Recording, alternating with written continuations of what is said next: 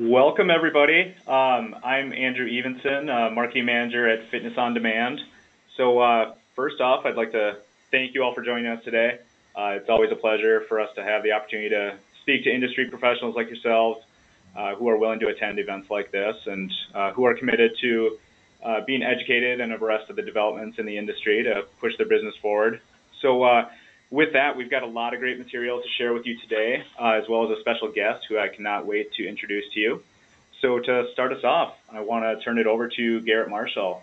Garrett, tell us a little bit about yourself. Well, thanks, Andrew. I will second that by thanking the audience for being here with us today. As Andrew pointed out, my name is Garrett Marshall. I've been in the industry now for probably about 15 years, which is most of my professional experience. And during that time, I've had the opportunity and the challenge to pursue, probably a lot like you, positions that have, let's just say, required innovation and demanded results. And during that time, I've had the absolute fortune and continue to learn from some of the most esteemed experts in the industry and most recognized business models. I've participated in an IPO back in 2003, 2004, been through a couple private equity events, and I've also helped launch 2 fit tech startups who have collectively received 4 Inc. 5000 nominations.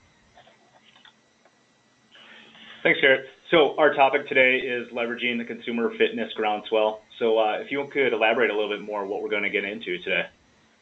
Yeah, I mean, to start broadly, I think for most of us, but especially those that have chosen to make fitness their career path, we can't help but recognize the rise in consumer health awareness. Like, for me, that realization was most evident around Christmas of 2014.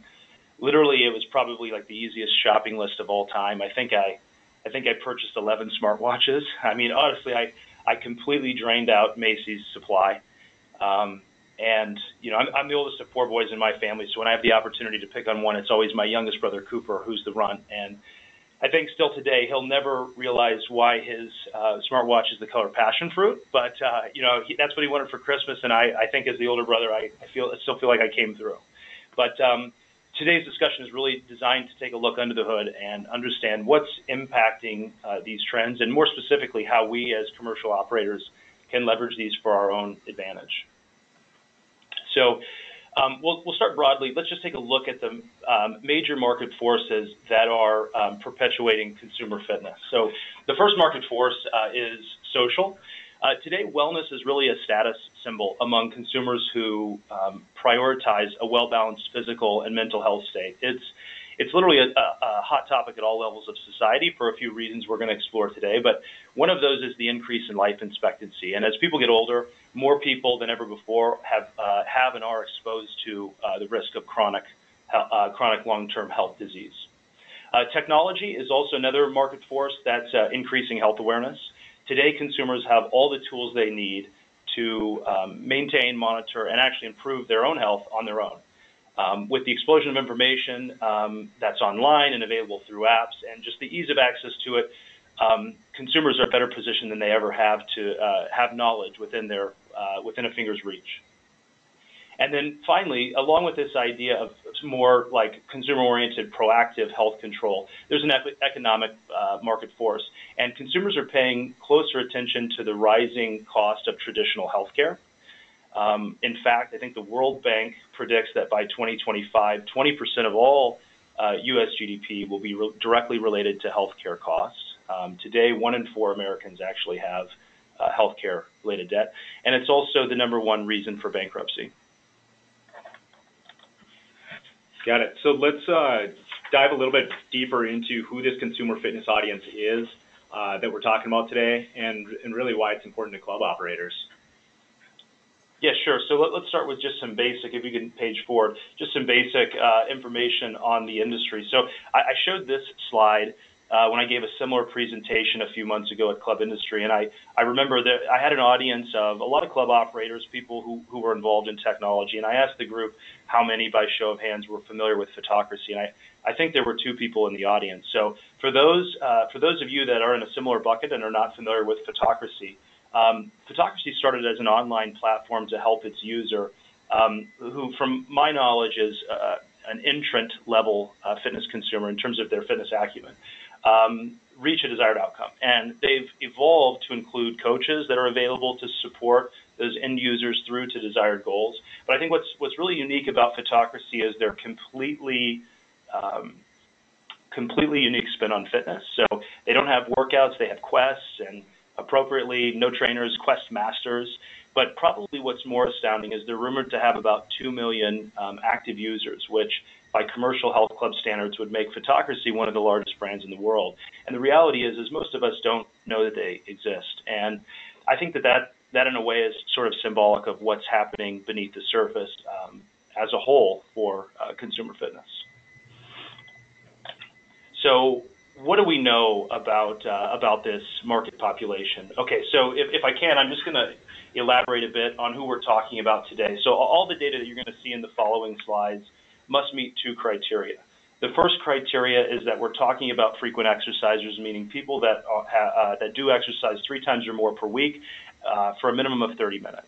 So obviously the amount of consumers who do any form of exercise under the sun, whether that's walking the dog or going outside, walking to work, et cetera, it's a loose statistic, and it's a very large population of people. But what we want to do today is provide the audience with more actionable insights. And so for that reason, we're focusing on a much more narrow demographic. Again, these aren't the people that we're trying to persuade off the couch. These are people that may, in fact, be exercising more regularly than the majority of our current members. And that brings us to criteria number 2. Everyone in the information you're about to see cannot be a member of a gym. So we'll talk about this market as consumer fitness today. We'll describe the people that comprise it as fitness consumers, which would, of course, be opposed to fitness members, meaning members of a gym. So hopefully that's not too confusing. Okay, so talking about market scope here, the Gallup organization conducts a survey every day, in fact, that asks Americans one simple question. In the last 7 days, how often have you exercised? Those respondents who report 3 or more are considered frequent exercisers. Then they take that information and they aggregate it on a monthly basis. So earlier last year in 2017, that monthly average high hit a record with 57.5% of respondents reporting as frequent exercisers. That's a big number. It's 185 million in fact. And if you want to contrast that with the commercial fitness industry, we know that there are about 55 million Americans who have some form of a gym membership. And while we don't know exactly how many of those exercise 3 or more times per week, we do know that just a little bit less than half of the 55 million exercise 2 times or more per week. So it stands to reason with pretty good certainty that that subpopulation of the 185 million frequent exercisers who belong to a gym is probably somewhere in the range of 17 to, let's just say, 23 million. So if you subtract that from 185, that leaves a staggering 163 million consumers who are exercising 3 times or more per week but do not belong to a gym. So it's a big number. And what's more, we know that that population is growing at a rate of 1% year over year. So that also means that next year by this time, there'll be an additional 1.5 to 2 million frequent exercisers who do not belong to a gym. Okay, motivations for exercise. I haven't parsed this information out specifically for the commercial market, but I would imagine it looks pretty similar. We know that 7 out of 10 of these frequent exercisers are doing so to build strength. About the same amount are exercising to lose weight. And the 3rd and 4th highest ranking exercise motivations for consumers tie back to basic preventative health measures. Where they're getting their information, where they research fitness. Again, nothing that really should be shocking here. The majority of consumers are getting that information online. That's followed by magazines, and then finally peers and word of mouth. And that's an interesting one that we'll come back to in a few slides when we talk about creating experiences in your gym which have that intrinsic word of mouth value or component that can be used to attract or reach this difficult consumer fitness population. What do they do when they work out? Again, nothing that should be astounding here. These are the top 5. You see running at the top, which is no surprise. It's probably the most convenient form of exercise under the sun. Cycling is an example. I think it's pretty easy for us as commercial operators to see the integration opportunities that exist with cycling. to reach those consumers. And then I'll just point out that here again, with maybe the exception of cycling, the top 5 here really require no special equipment. And in some ways, I think this probably reflects on some of the successes we've seen in our own industry, maybe with some of the boutique providers who have chosen to focus in one, if not a couple of these disciplines. But the reality is, for most of us, we offer an array of amenities. So today we are going to talk about how to create those programming branches and signature modules that layer on top of your business model and can be designed to attract the fitness consumer. But the key with that is being able to package that with the right messaging and the right price model so that those incremental amenities can be perceived as an additional value by the consumer.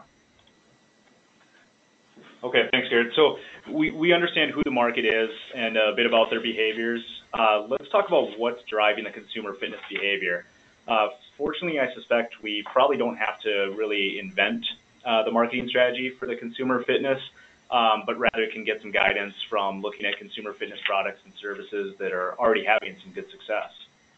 Yeah, totally. We talk about that a lot, even internally. And somebody was asking me the other day about our competitor profile, and it just occurred to me, it seems every day there's a new product, there's a new app, there's a new toy, and so those lines have really blurred. So I think, to your point, rather than needing to create a marketing plan based on what's driving successful consumer fitness, we can just look to a lot of the products that are getting engagement today to try to extract some learning. So I'll rip through these pretty quickly. So the first product category is coaching apps. We talked about Fitocracy earlier. That is a plan-oriented coaching tool. So when you're in the search and discovery process with Fitocracy, you'll notice there's no place to go to find a coach or to meet a trainer. That's all discovered as you peel back the onion, starting first with the end user's outcome. I've got a screenshot here, Andrew, if you could just go down one, of some of the plans that you might find on Fitocracy. So you can see that they have a very grainy and authentic feel, as the content here is input by the fitness professional. So you've got, to the right, of course, the badass warrior princess one-on-one. Doesn't exactly look like a direct mail campaign that we might put out on behalf of our clubs, but I think that's unintentionally maybe one of the things that's worked in Fitocracy's benefit. And they're drawing around $300 a month for that client, as you can see, and it's all conducted remotely via an online presence. Fitmo would be on the opposite end of the spectrum. That's a pro-oriented coaching app. So you would really never use this product unless you had made the decision that you were looking for a personal trainer or wanted to hire a fitness professional. But when you make that decision, this app makes the matchmaking process and the delivery process for that guidance very, very seamless. FitNet, somewhere in the middle, has some components of both of these products, but their specialty is really live video conference. Obstacle racing. This may be a product category that you wouldn't have expected to see on the list, but I think we've got a couple hundred or so participants today, so there's no doubt a few of you who have been crazy enough to actually do one of these mud runs in the past. But the reality is you wouldn't be among the minority. Research shows that mud runs have actually surpassed the total participation in both half and full marathons combined. I think last year there were about 4.5 million participants overall in mud runs. As you see on screen, these are just a few of the leaders in the space. You have Warrior Dash, which I think by most enthusiasts might be considered like your entry-level obstacle race. It's a 5K style, generally ranges in price from about $40 to $90. You also have Spartan Race, which has just a little bit more variety. They have 4 core races, the Sprint, the Super, the Beast, and the Ultra Beast, if I'm not mistaken. And then you have Tough Mudder. Only 3 out of 4 people typically complete a Tough Mudder, and it's a very similar price point. So, what's interesting to me is when you look at obstacle racing, as far as I'm concerned, I don't even feel like these existed 5 years ago. So you have to ask the question, what is it that these races are offering the consumer that's so attractive?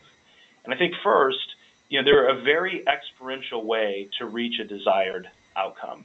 I mean, if you are not in condition for the race on race day, you will be physically tortured, won't you? So they're chock full of motivation. And also, they're very social events, both in preparation and also on race day.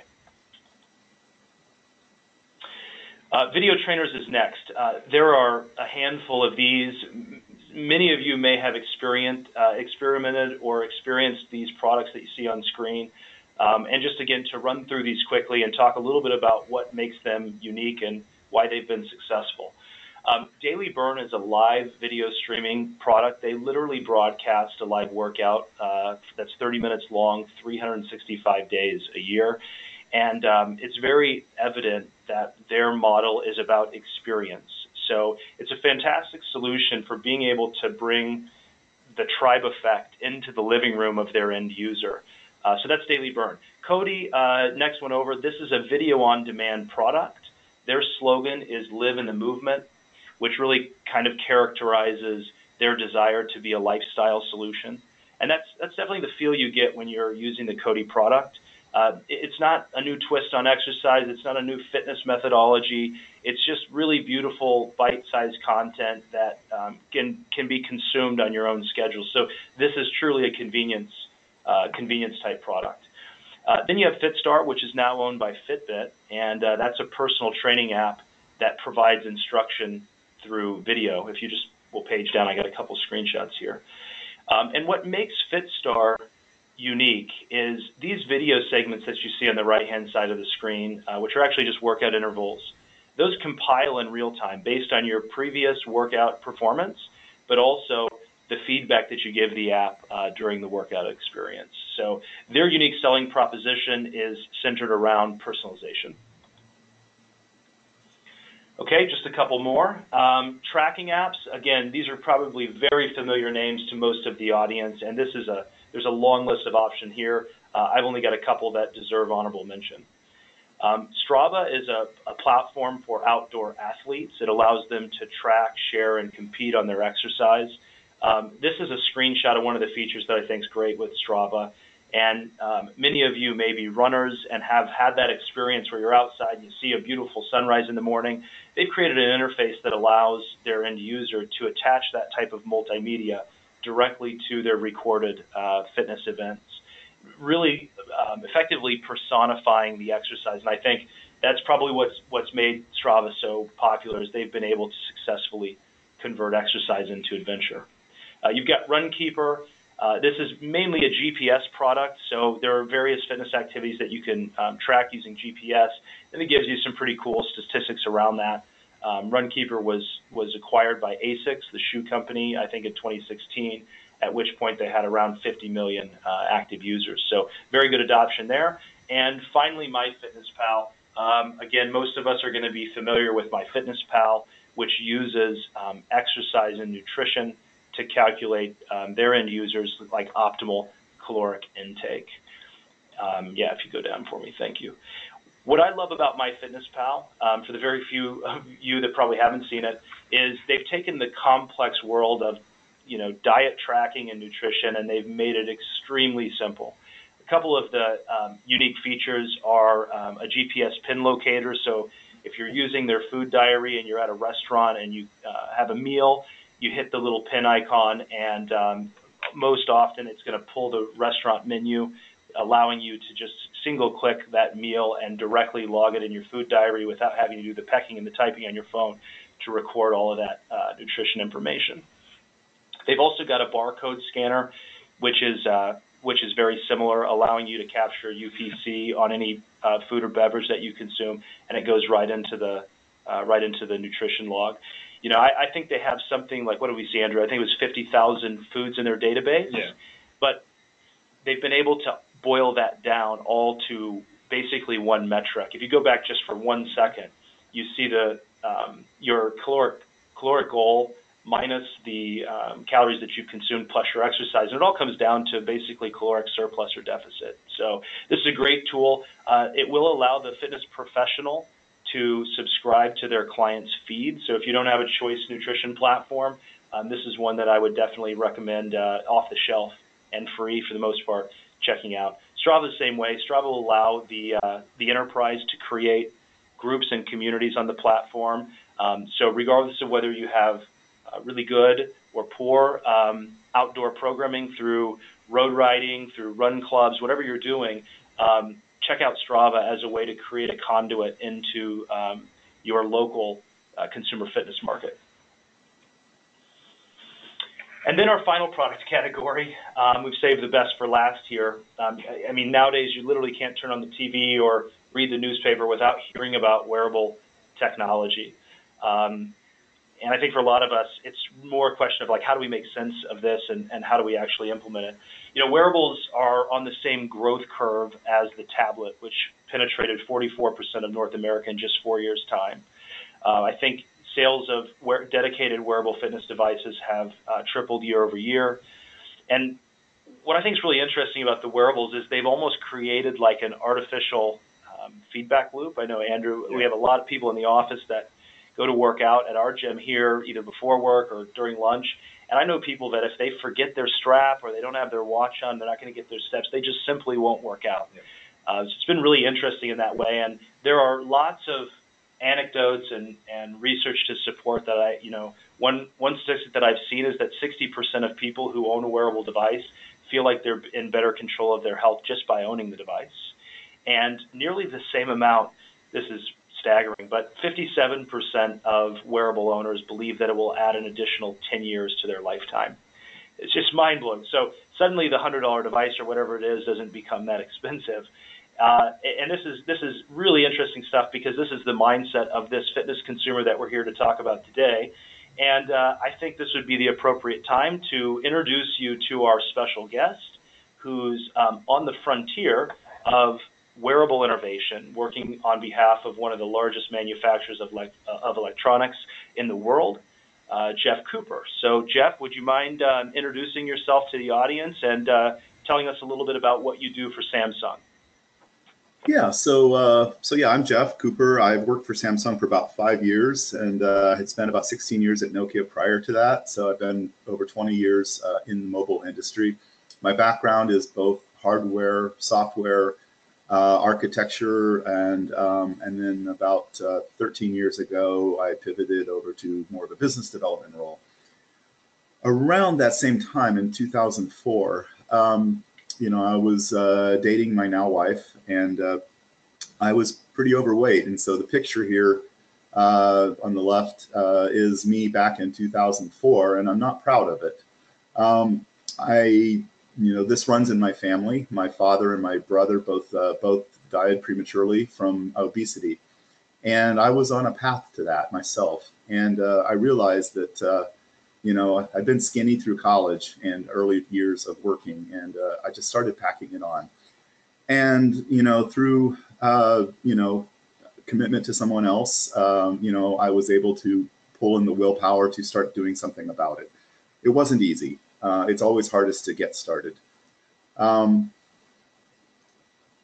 So I started working out. I started by running and cycling. And I wanted to add swimming because I was a swimmer in high school. So I felt that would be a good also exercise to add. And about the time I was doing this, I got a mailer for a Lifetime Fitness that was opening up near where I lived, about a mile away. And so I kind of leapt at the chance to join them. They had a really nice pool, full length. So I joined and I started swimming. And I was doing that about a month or so when I decided that to really make this thing move. And I was shy in the gym itself. Swimming, I wasn't shy. I can swim. I at least know what I'm doing there. But with weights and things like that, I really was uninformed. I didn't know what to do, how to do it. And so I approached Lifetime and asked them about the personal training program. And so I subscribed to 3 months. I bought a package of 3 months of personal training with them. And so for 3 days a week, for 3 months in 2005, my trainer, and you develop a very personal relationship with those trainers while you're going through this. And he was a good guy. He was a good trainer. And in 3 months, I dropped 25 pounds just in that time period with him. He taught me how to use the machines. I really honestly thought he would just teach me to lift weights properly. But in addition to that, he did a lot of other things. He put me on battle ropes. He put me on a Bosu upside down. the curvy side down, and threw a 12-pound medicine ball at me from different angles, and to purposefully throw me off balance. And the reason was is develop my core. I had no idea about core muscles. I learned from this guy, and I became confident in the gym. It's had a lasting effect. So 7 months later, I was in great shape, fit, the ideal weight and muscle ratio. I was in great shape for my wedding, and was very proud of that transition. There's been a few ups and downs over the years since then, but to a large extent, I've maintained it. I actually weigh less than that now, and I keep up about 6 days a week workout schedule. These days, it's running and weightlifting with the occasional swimming, but I don't do as much cycling. But I'm active. I love it. I'm engaged with my club. They all know what I do at the club, so I'm always asking them questions. I live in Santa Cruz these days, so it's a beautiful area to run. And so I really, it's something that's very personal to me because of my own family, and because I know that I need to do this to stay healthy. And so I've been able to blend my passion of this fitness with my job. And having the wearables come along, when I came to Samsung, I was exposed to the early wearables, and I've seen them evolve over a half a dozen product lines in the 5 years I've been there, and they've come a long way. And I was a Quantify guy in 2004 and 5. I had a Garmin Forerunner, so that was my first wearable, and I tracked all my workouts in Excel spreadsheets. Today, I just track it on my wrist, and I don't keep spreadsheets anymore, but I do know my intake and outflow of calories, so I'm able to keep things in check and balance as a result. Thank you, Jeff. It's great hearing your story. It's obviously very relatable to this topic, and I want to again thank you for joining us, and looking forward to your insight on the topic. So Garrett and Jeff, now the question we're here to answer today is how can we convert this information into strategy that we can use to our advantage? Yeah, I'll take that. Look, we have a lot of time. We have the benefit of being in the fit tech space, so we've had a lot of time to think about this. And I think looking at the product categories that we've discussed today and others, I'd propose that there are kind of four central themes behind what make all of the broad themes behind what make all of those product categories really successful with consumers. The first is experience. Experience is a word that I've probably overused today, but we see that in products, some of the video on demand products like Daily Burn, who are trending towards this idea more of a live stream to create experience. We see it in Strava with the ability to personalize and personify your fitness experiences, and clearly there's an experience element in obstacle racing. So there seems to be a genuine novelty for consumers when it comes to these unique experiences. Convenience, which you can see as number 2 on the list. Convenience really is a characteristic of every successful consumer product that we've looked at. When you research the market, there's definitely a pattern of products that are designed to support lifestyle and the consumer, and not the other way around. Another recurring theme is the idea of convenient price models. So fee for value versus the more traditional, at least to us in the fitness industry, the more traditional fee for service model. Let's see. So, and then personalization. Personalization is really, I think, attractive to consumers because it offers a confidence in more optimally reaching a desired outcome, and it also pairs nicely with this overarching theme of consumers wanting to proactively be in charge and control their health destiny. And then finally, education. I think most of us know this already, even within commercial. Education has evolved to become more than just a driver on successful consumer fitness strategy, and really an expectation of consumers because it is so ubiquitous. Interestingly enough, though, when you look at all these product categories, consumers still demonstrate a willingness to pay for education, but generally on their own more economical and consumable terms. So with that, let's just break these down one at a time, and we'll get into more of the implementation and ideas around these attributes.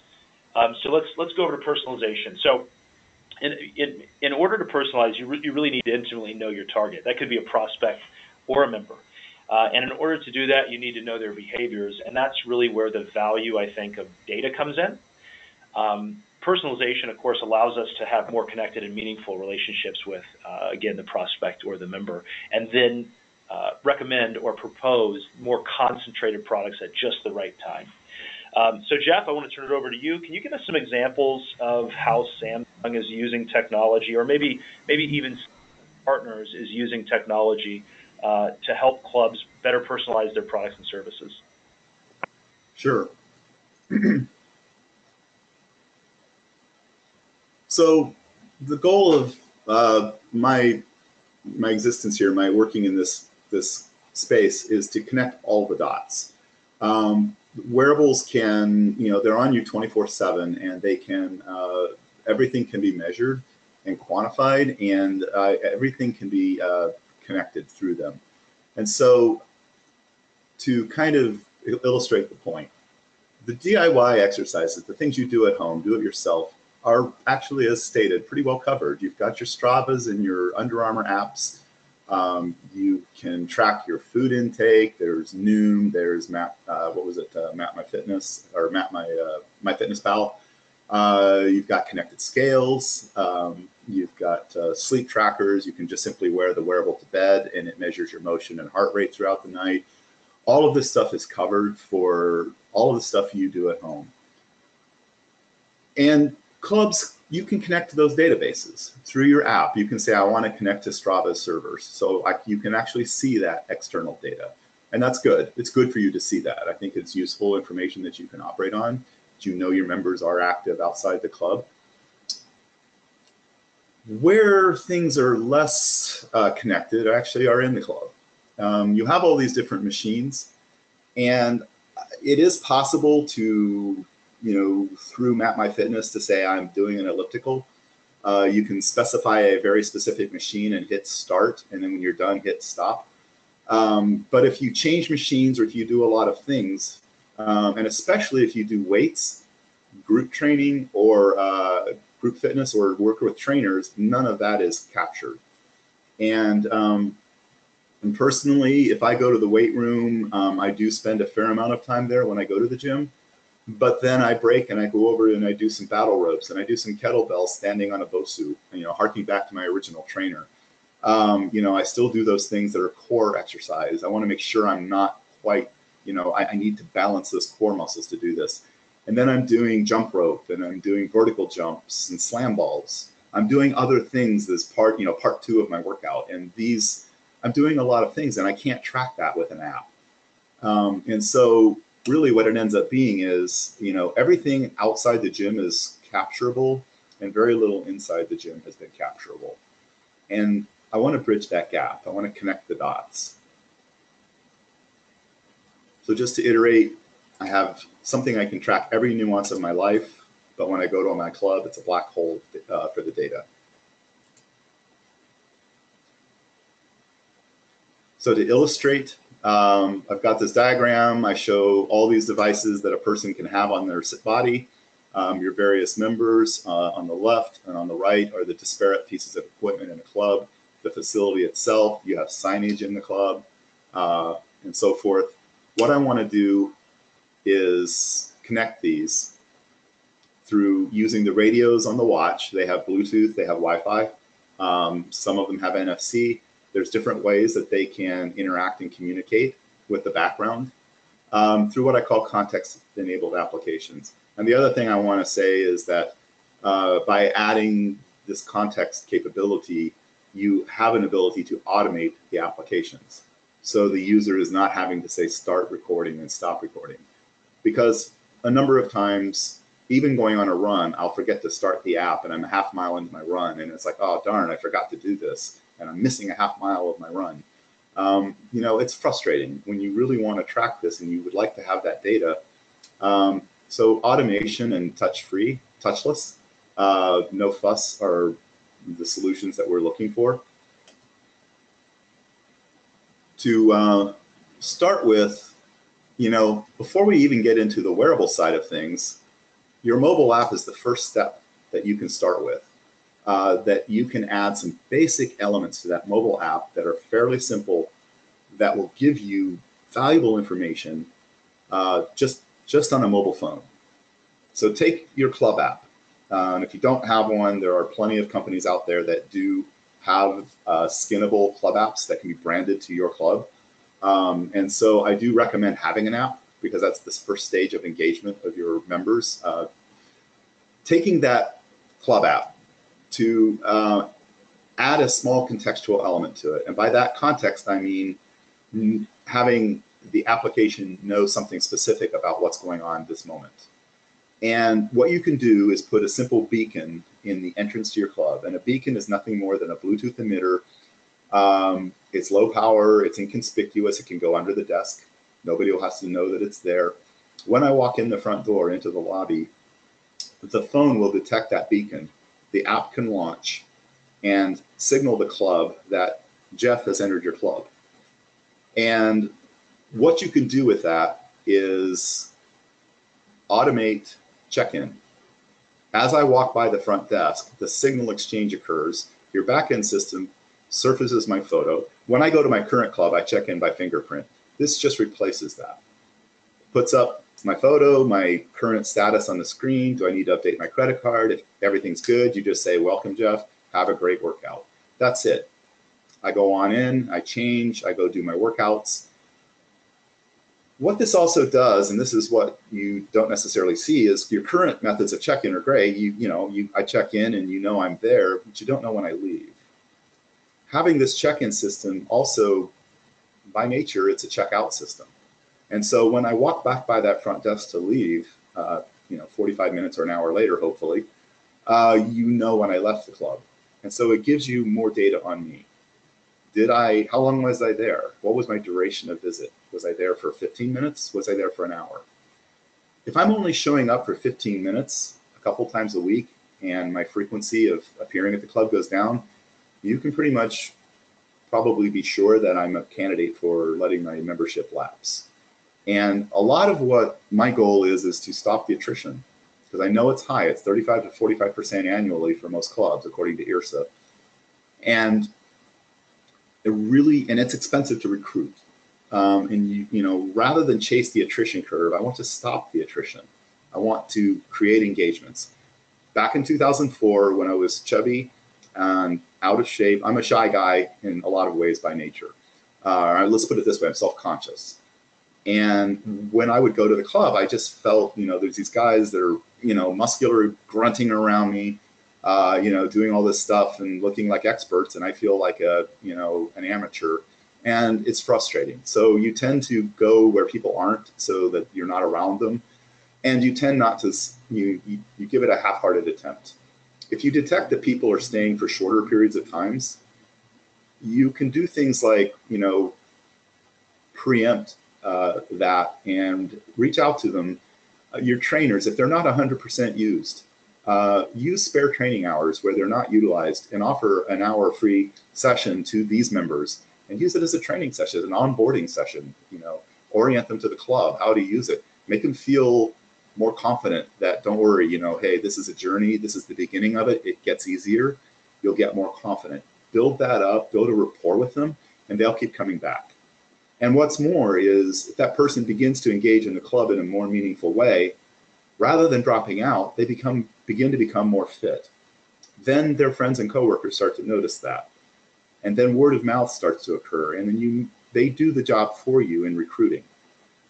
So I think in a lot of ways, you can arrest those early droppers and get them more actively engaged in the club.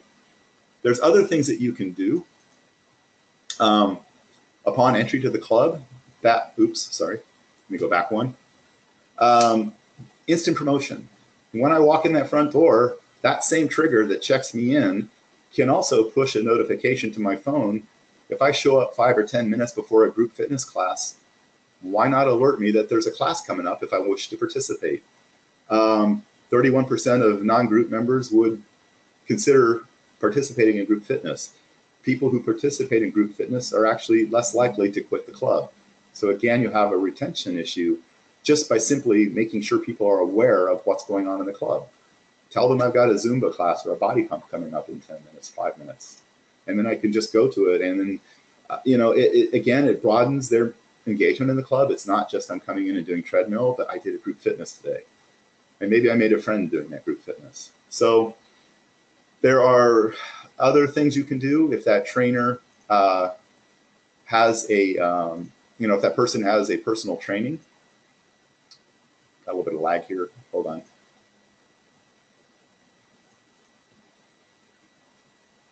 Can you advance the slide? There we go.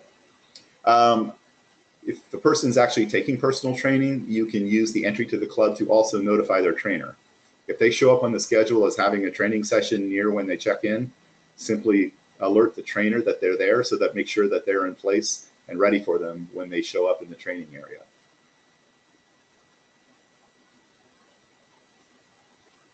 I love that, Jeff. To bookend this couple of suggestions that you gave, which were very topical, and I know the audience appreciates those examples. There's good coverage in terms of harvesting data outside of the club, but we need to make sure that the marquee training programs and the main faculties of the club are covered in terms of data harvest. And like you and I have talked about before, the application, once you have the data, is almost endless. And you've just given a couple of very topical examples that tie back to KPIs that we'd be concerned with as club operators. So love that. Let's switch gears and talk a little bit about education, which is the second component on the list of 4. I think most of us, especially club operators who employ a forward-thinking PT staff, understand that the position of authority for fitness guidance is really, and the delivery of that guidance is ours to lose. But we know consumers are demanding a lot more. With all of the information that's available on the internet, all the products and tools that we've talked about, self-education is really abundant. Jeff, I had the luxury of hanging out with you last week for about an hour and a half in CES. And one of the things that you talked about was using technology to better educate members. Could you just expand on that a little bit? Sure. So, okay. Other things, sorry, getting ahead here. So other things that you can do with your club app are offer video content that they can stream to their TVs at home in a hotel room. You can give me content that I can do outside of the club, but that's, maybe perhaps you subscribe to video content as a club, and then you pass that on to your members. And it can be done for premium. It can be done as part of my membership. If I go traveling for a couple of weeks and you want to keep me engaged in fitness so I don't fall off the fitness wagon or get out of the habit of it, I could do workouts in my room in the morning before I go out for my meetings, my business meetings, or in the evening when I get back. There's all kinds of things you can do with, with Chromecasting. There's all kinds of multicasting technology available these days. And so that's an option that you can do. Other things you can do in the club is offer help videos on how to use particular pieces of machinery. If you buy a newfangled piece of equipment, a skill mill, which is a little different than your average treadmill, and you can offer videos. I'm sure Techno Gym makes those available anyways on how to use these. So you can make video content available in the club that is instructional on how to use these machines so that people are better engaged with the club and are using the machines to the best of their capability within the club. And new machines that you buy don't go disused. To that, moving on into the smart wearable space where things really start to take hold. This is where real personalization and customization comes in. Smartwatches are not fitness trackers, which just track data and report back to a mobile device, but they don't actually do anything. Smartwatches are fully, like miniature versions of a phone. They have rasters, they have a display that is, capable of displaying changing information. They react. They have their own processors on board. The applications can measure, coach, prompt, and do all sorts of things from the wrist. And so they are much more capable devices. Our watches, for instance, work across all phones. You don't have to have a Samsung phone. It'll work with any Android phone or iOS. So we are agnostic in terms of the wearable. Now the wearables that are coming out here on out are swimmable at 5 atmospheres, which means you can go lap swimming. And we've got multiple swimming apps. We've got swim.com and Speedo apps on the watches that allow you to track to a high degree your swimming. And those will allow you to, you can even record freestyle versus, backstroke, breaststroke, and butterfly. They automatically detect all of that. They track your length and your heart rate throughout it. These are now available on the wearables. If you have a pool and you have people who use that, they absolutely can use these in that situation.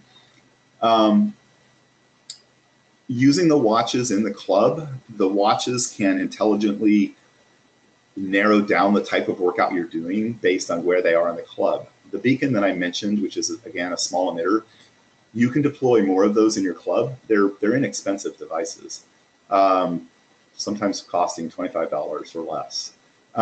You can put a few of these around your club. Put one in the weight room, put one in the cable machines, put them in the group fitness studios, put one in the pool area, put one by the cardio machines. When my watch is in these areas, it can read those beacons and it can understand that, hey, this guy's doing cardio. I'm going to measure his pulse. I'm going to measure some accelerometer data. I'm going to pick an effort of workout and apply a calorie formula. Is that calorie formula for cardio, for swimming, for for lifting weights? Based on all of that, that can enables a somewhat more accurate calorie estimation for the workout burned. You can also tag that workout so that when a person later reviews their logs, they see that I did weightlifting on Tuesday, and that I did swimming on Wednesday, and that I did a Zumba class on Thursday. If you have these in your group fitness class, you know that I'm in studio 2 at 10 o'clock, that's Zumba. And if I'm in studio 1 at 10 o'clock, that's body pump. And so you can tag these workouts to whatever I'm doing. And it gives you a trackability for understanding the usage of these classes, and it gives the member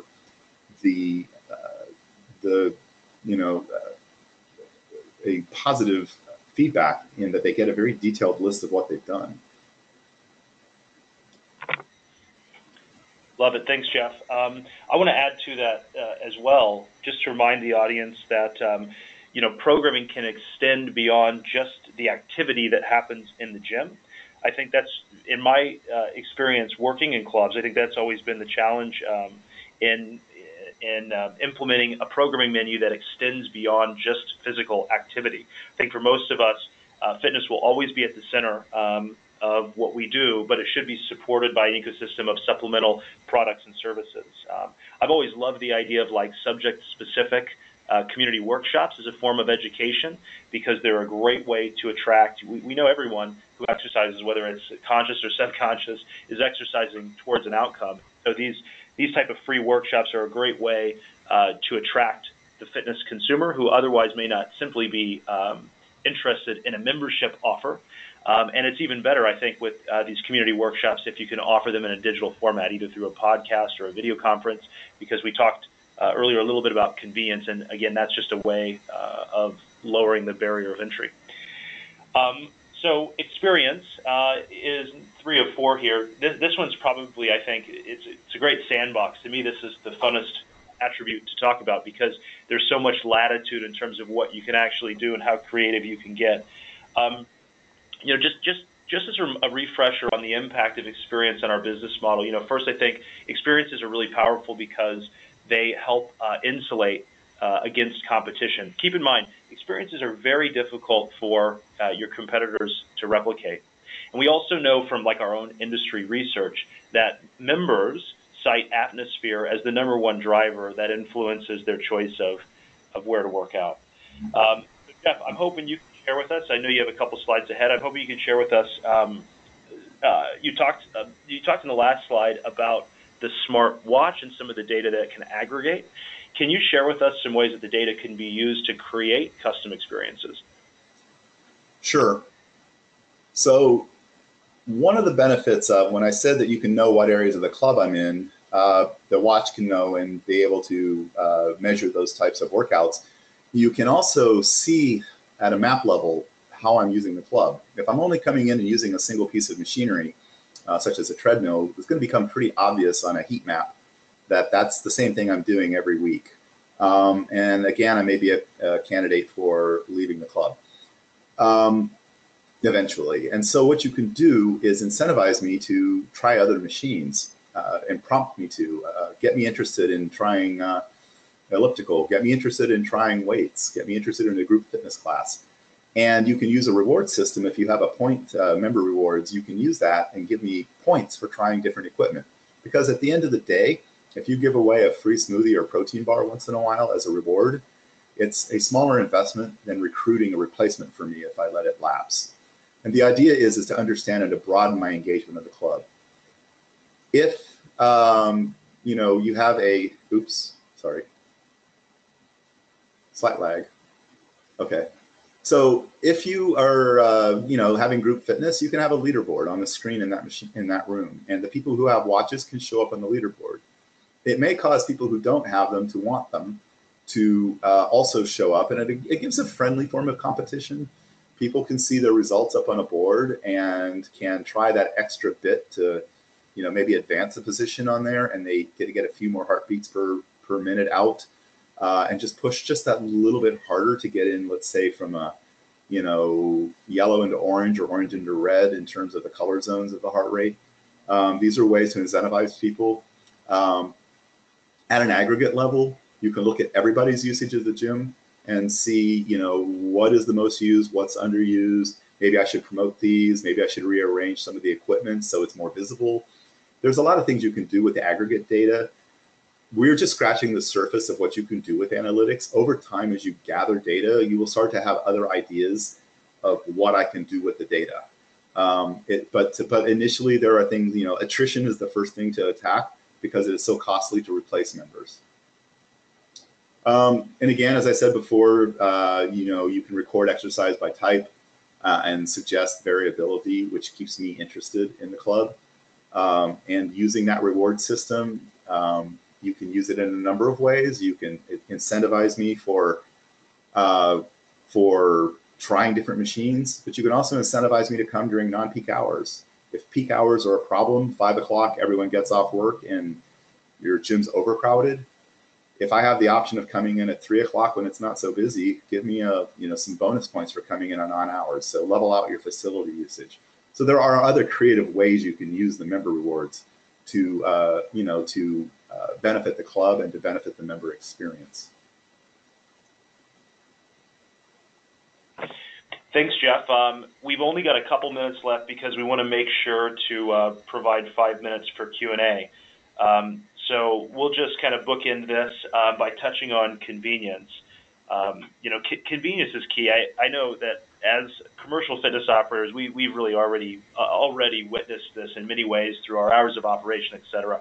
But I think this is one we've got to pay extra close attention to because, again, we know that not making it to the gym or being too busy are leading indicators or causes of attrition. So, Jeff, could you give us maybe just one idea of a way that a commercial operator could present convenience in their business? Well, one of the things that I push is automation so that when a person comes to the club, it's automatic.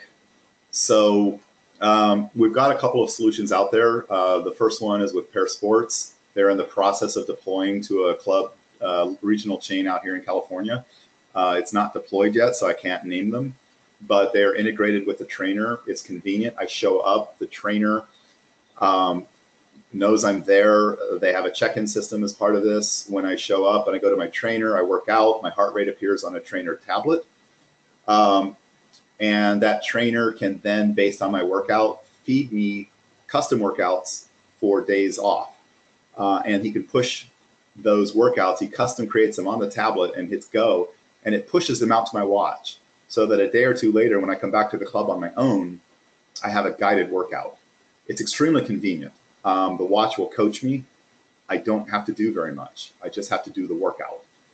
It's no fuss, and so therefore it's convenient. Secondly, I do want to talk about another partner we have. Currently, they're not integrated with the club, but they have a very complete adaptive fitness workout that they can push workouts to you. You can offer these for your members to follow these workouts in the club on their own pace or outside the club. It is a brandable experience that's an adaptable algorithm. And this particular one has advanced motion algorithm. So if my app is telling me to do 10 barbell curls, it will count those curls. And if I slow down on the last couple, it'll wait for me and it'll count those. If I have to do 10 burpees, it will count those 10 burpees, but it uses the motion recognition that I'm doing a burpee. So if you tell me to do 10 burpees and I do jumping jacks, it won't count it. So it knows what a burpee looks like from the watch perspective on the body. So these guys have integrated that motion recognition capability. And again, it is a brandable, and Sweatworks is well established in the fitness industry. So, you know, it's ready to go. Both of these solutions are ready to go. And so from a convenience viewpoint to the operators, there's not a lot you have to do other than integrate it into your back end and, you know, and brand it your own branding. So it's a straightforward solution. And then finally, you know, there's remote and virtual training that you can do through both of these solutions, that you can reach beyond your four walls and even outside of your club membership area if you wish. And one last note on compliance with corporate wellness. It helps make you more competitive in your local market for corporate wellness with your local employers. You have data that you can now feed back to that employer in aggregate on the employees that are working out at your club. You're able to provide this information back so that they can then do ROI calculations.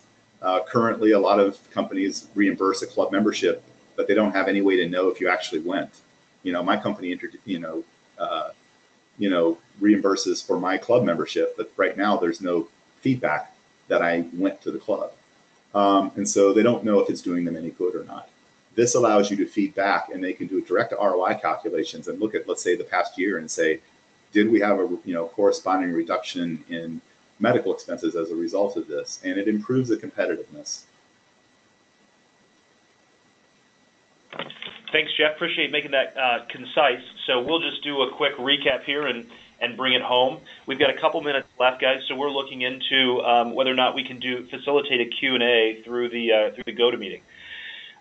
So if you do have questions, feel free to try to submit those across to chat, and in the couple of minutes that we have left, we'll try to address whatever we can.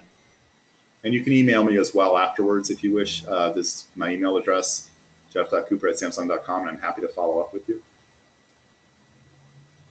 Thank you, Jeff. Yeah, and feel free to reach out. Everyone will make sure we have PDF copies of the deck to distribute with everyone's contact information. So in review here, market forces are expanding consumer fitness. There's a big group of fitness consumers who exercise regularly, and they don't belong to a gym. And these consumers we've discussed today are pursuing products that offer experience, convenience, education, and personalization. So with that, we'd like to thank you for your time.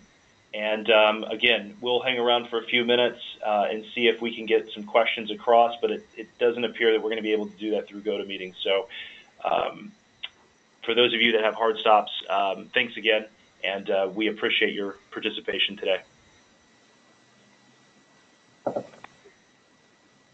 Okay, thank you so much, guys. Yeah, I haven't seen any questions come through, so I appreciate you guys taking the time to speak to our audience. And again, thanks for all the attendees who could make it out, and everyone have a great day. Thank you, Garrett. I appreciate being invited. Thanks as well, Jeff. Thank you, Rachel. Everyone have a great day. Bye-bye. Bye.